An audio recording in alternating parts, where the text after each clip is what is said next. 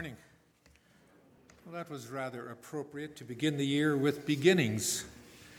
It's always good to speak when the pastor is present. and so if I misspeak, he can always correct me next Sunday. So that gives me some security. I was hoping that we could have some youth read the scripture today because it reminds me of the experience we had in Jerusalem at the Temple Mount. The tour guide had arranged it so that we would be there at the time of a bar mitzvah. And the Jews at age 13 get the youth to take the big scrolls and lead the men in worship. The women are outside the wall and they are throwing candies, etc., as this youth, now a young man at 13, leads in worship. I think we've changed it to at least 18 nowadays, or maybe even further than that we finally say, okay, at 18 you're legally an adult. Also, it'd be nice to have a young person to help us fix in our mind some of the things I want to speak about. And in the creation, we talked about God creating the stars, etc. And I assume that King David must have been, okay, here's my image, must have been lying on his back in the night, looking up at the sky, and he likely created this Psalm 8. When I consider the heavens, the works of thy fingers, the moon and the stars that thou hast ordained, what is man that thou art mindful of him? Or the son of man that thou visitest him, that you made him a little lower than the angels and crowned him with glory and honor. Like, God, you're so great. How can I explain it? Well, all of the skies, that's just you did with your fingers, nothing very hard, little busy work, you did all the stars. And it happened in the ancient world that scientists also got interested in the stars, and so they counted the stars. They had it down pat. Summer's over 1,000 stars that we had in our skies. So that was real neat, so we knew that. And maybe David knew a little bit more than the scientists do, because after a while, this guy Galileo comes along and made a telescope.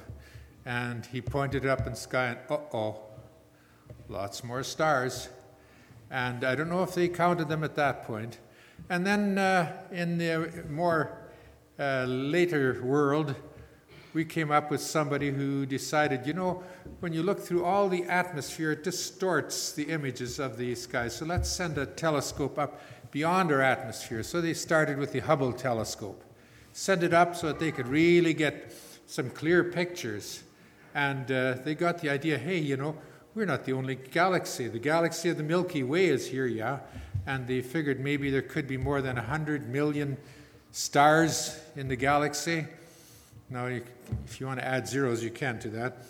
And there's a few other galaxies. But they had some trouble with that Hubble telescope, so they came up with another telescope. What's it called? The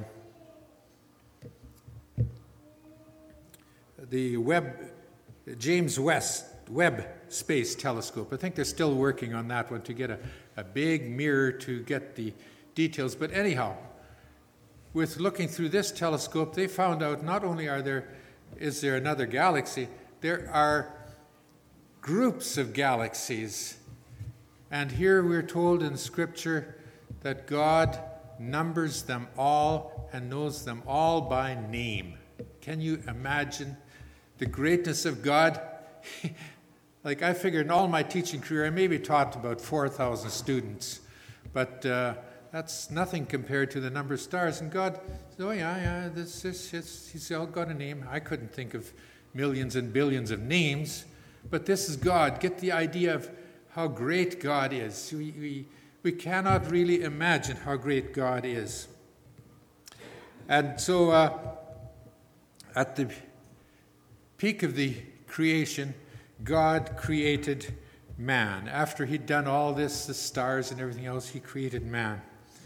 And it must have it throws scientists off completely, how somebody could create something that would last 50 years, 70 years, 100 years, over 100 years, and sometimes this human being which he's given us has the ability even to fix itself. Now, I'm sure all of you farmers, leave alone mechanics, would love, well, you'd be out of work. But if we could invent a machine that we could buy, and when it got into trouble, well, you just left it in the shed for a little while and that would be fixed by itself. God created us, and it's awesome what he did when he created a human being. So we think, when we think about God and try to get this image in our mind, all we want to do is fall down and worship him. You know, this God who has us in mind, who has all of creation in mind, and he keeps it all going.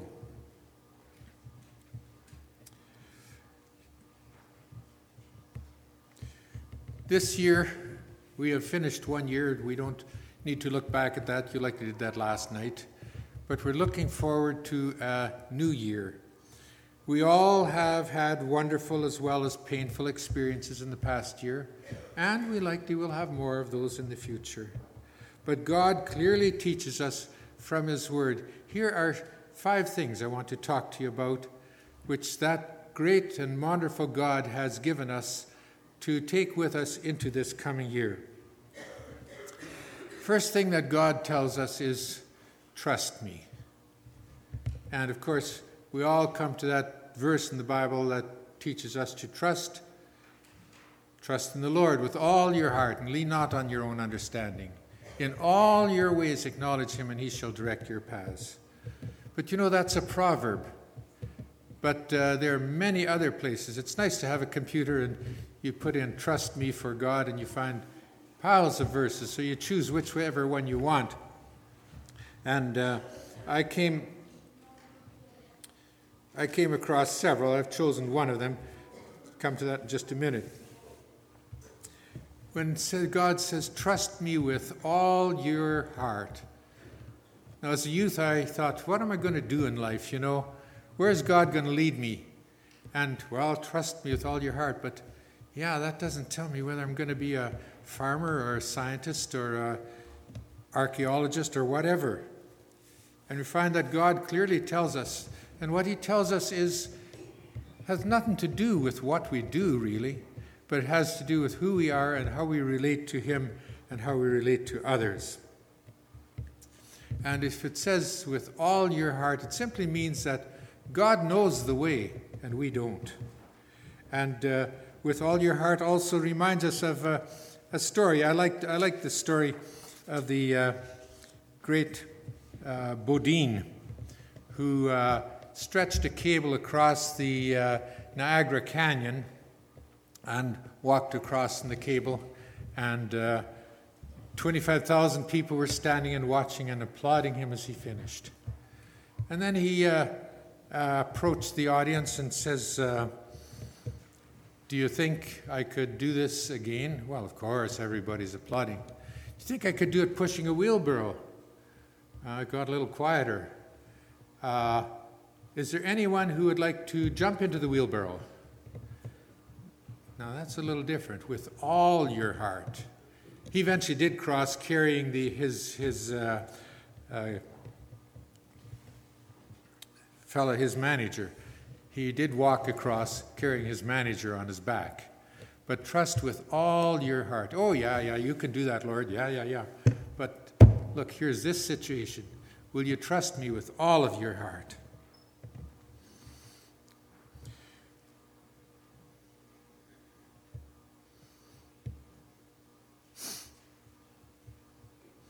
I have to check back with my memory.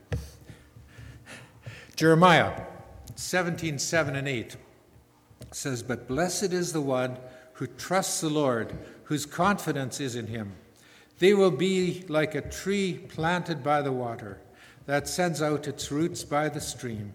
It doesn't fear when heat comes. Its leaves are always green. It has no worries in a year of drought and never fails to bear fruit. Blessed is the man who trusts in the Lord. So this is the one thing God says for the coming year. Trust me. And I trust that we will learn to do that with all of our heart.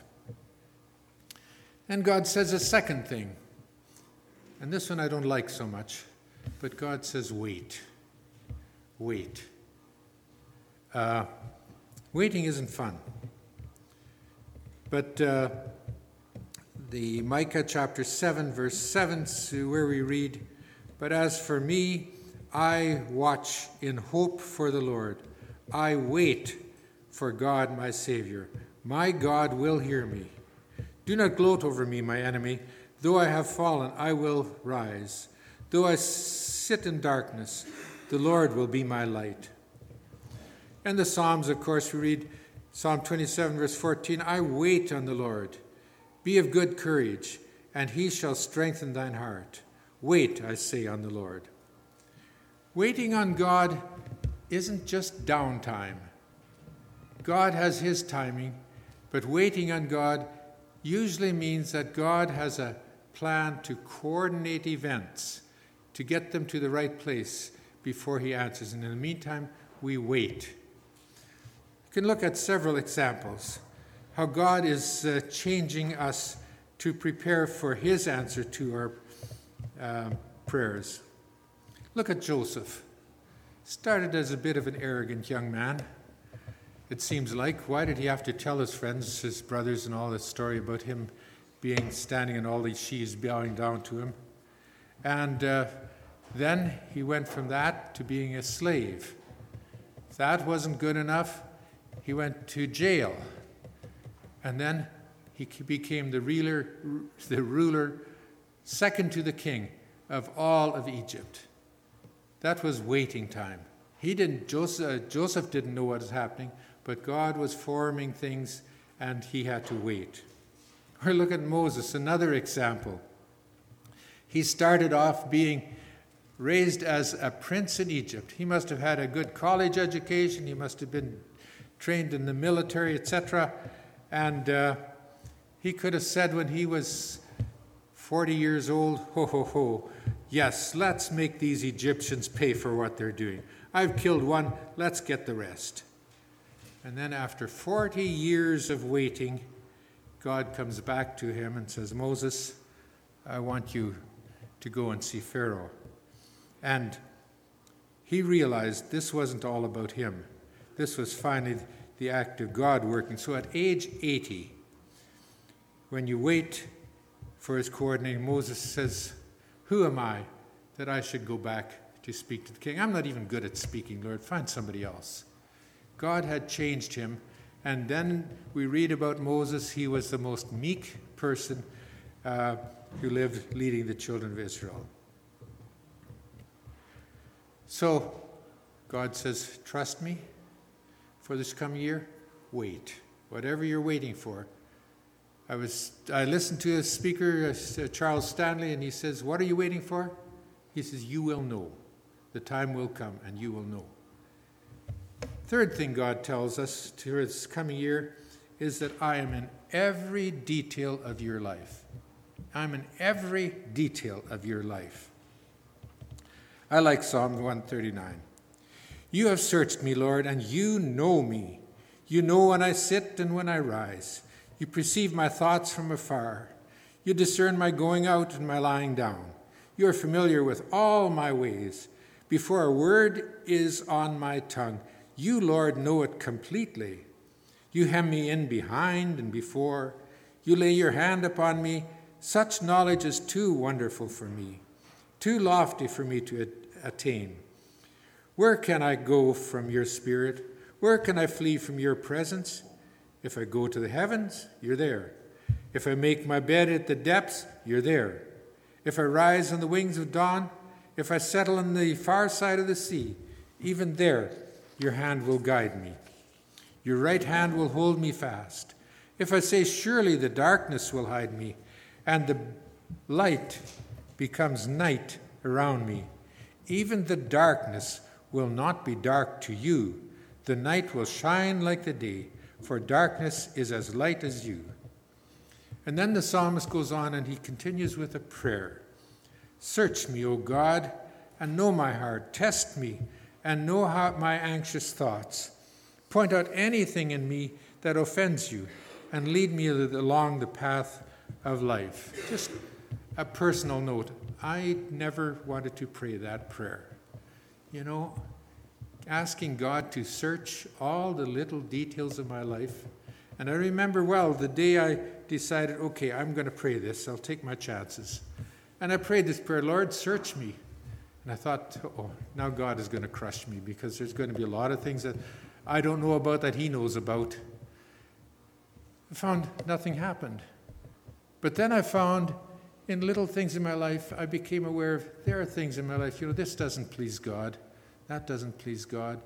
God is so merciful and so kind that when we ask him to search us, he will search us. He'll answer that prayer, but he's not going to destroy us. Anyhow, a third thing that God tells us is, my timing is perfect. Now that I like a little better. Galatians 4, verse 4-7. But when the fullness of time had come, God sent forth his Son, born of a woman, born under the law, to redeem those who were under the law, so that we might receive adoption of sons. Let's just look at the history that took place around the fullness of time before Jesus was born. In Israel, it had been 400 years. Now we can say that quickly, but how many generations pass in 100 years? Now this is 400 years. It had been 400 years since Malachi the prophet had last spoken. God hadn't spoken. Israel was deep in sin. And God had made every effort. He'd given them every promise. They had received every threat. They have every blessing. They had every curse. They had every opportunity. Everything God did for them showed how desperate things had become.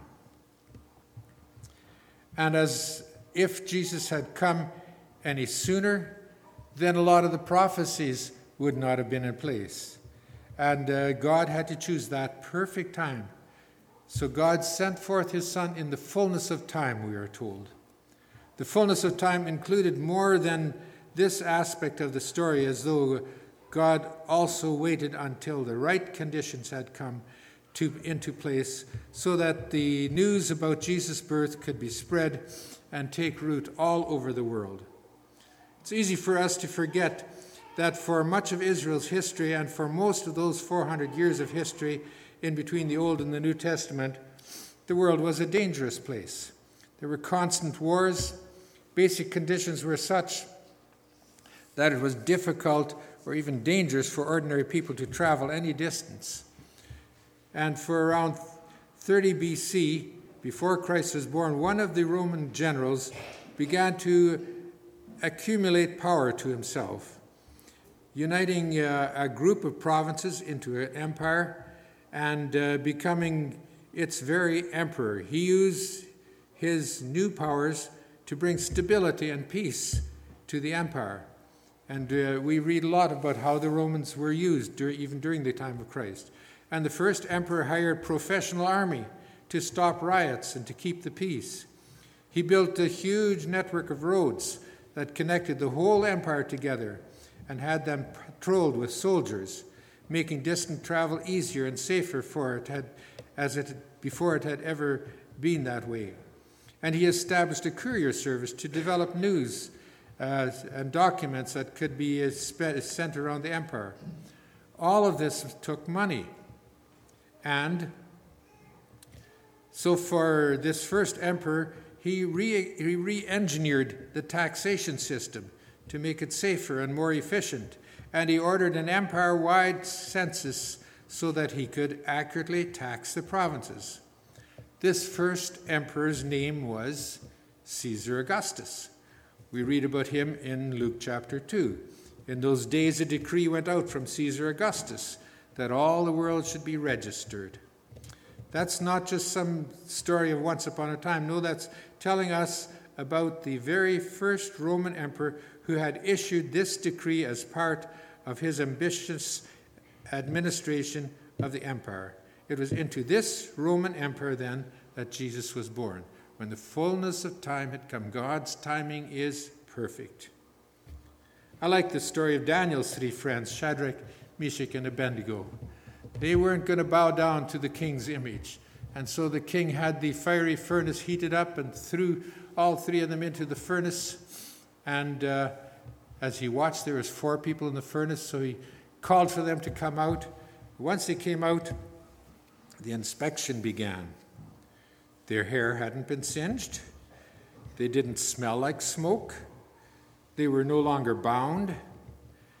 In that split second, when the ropes that had bound them and they were thrown in had burned up, and before any part of their skin was burnt, God stepped in. Now, God's timing is perfect. In our keeping with our previous notes, God speaks to us and says another thing. I love you.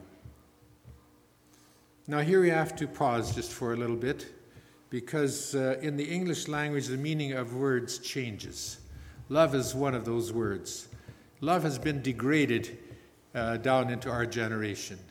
And if I say I love and I name one of you by name, they say, that's not a very good relationship, because love has changed. But fortunately, the Apostle Paul spelled it out for us. And he says, love is patient, love is kind, it does not envy, it does not boast, it does not dishonor others, it's not self-seeking, it's not easily angered, it keeps no record of wrongs. Love does not delight in evil, but rejoices in the truth. It always protects, always hopes, always trusts. Love never fails. Now in John 4, verse 16, we read, we know how much God loves us, and we have put our trust in his love. God is love, and all who live in love live in God, and God lives in them. So then we could say, God is patient, God is kind, God does not envy. Although he is a jealous God, and he wants us to worship him alone, God does not boast. He doesn't have to. God is not proud. God does not dishonor others. God is not self-seeking, because he's perfect and he wants us to become mature like him. God is not easily angered. God keeps no record of wrongs. In 1 John 1:9 we read, if we confess our sins, he is faithful and just to forgive us our sins and to cleanse us from all unrighteousness. As far as the east is from the west, so far has he removed our transgressions from us.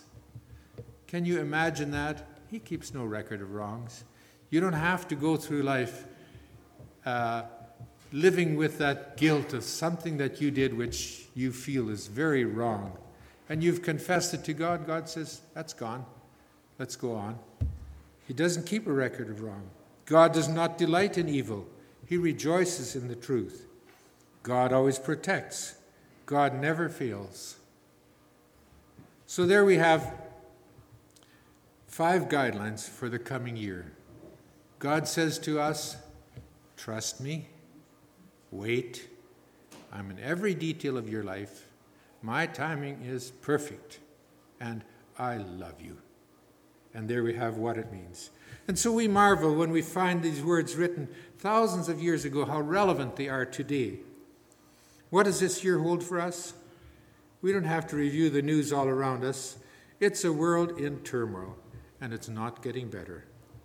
Have we any guidelines for the future? The most accurate guidelines for the future are the words of Jesus himself, where we read, Jesus answered, watch out that no one deceives you. For many will come in my name, claiming I am the Messiah, and will deceive many. You will hear of wars and rumors of wars. See to it that you are not alarmed. Such things must happen, but the end is still to come.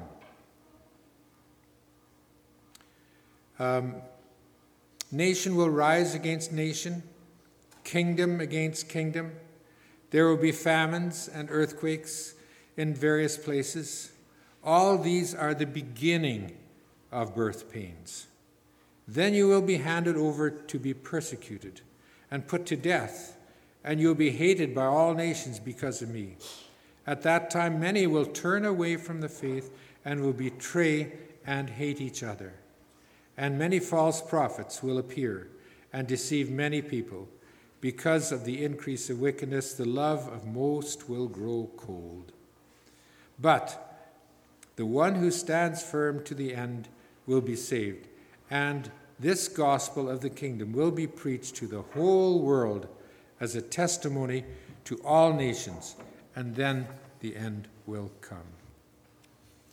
Now, a lot of this stuff we say, yep, it's happening. And if you listen to speakers on the radio, they say they've always happened, but now they're happening a lot closer together. He talks about birth pains, and we're familiar with this, that the pains come, and then they come closer and closer. And when they come very close together, as they are now, we are getting close to the end. So there's much to be said about what is happening. A lot more in the American news, they're a bit more open than we are. Like truth is, deception is used a lot. Fake news is a term that we've come to become familiar with. The media will say the FBI lied to us. The FBI lied. Yeah, that's happened. And that's still happening in our world today. And we can be sure there's much deception, both in the political as well as in the spiritual world. There are some speakers who just say, oh, use this special water and you might get $30,000. Well, I don't find that in Matthew. I don't find that anywhere in Scripture. You know, God hasn't necessarily promised. There's deception. But, of course, this costs a little bit. And it happened even in Paul's day where he said, you know, people are preaching the gospel, some out of jealousy. They don't have the right motive, but the gospel is being preached.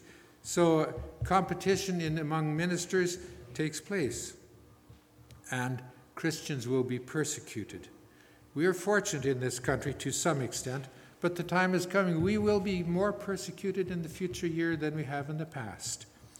There was a broadcast that said in some places in the States, nativity scenes are not allowed in public places. You can't put up a nativity scene in front of City Hall unless you balance it out with Santa Claus and some other non-Christian events. Then it will be allowed. That happened this Christmas. It's getting worse. Because of this opposition, the solid Christian faith, the love of many will grow cold. What do we do about all this? The one thing the Bible is full of, don't be afraid. Stand firm.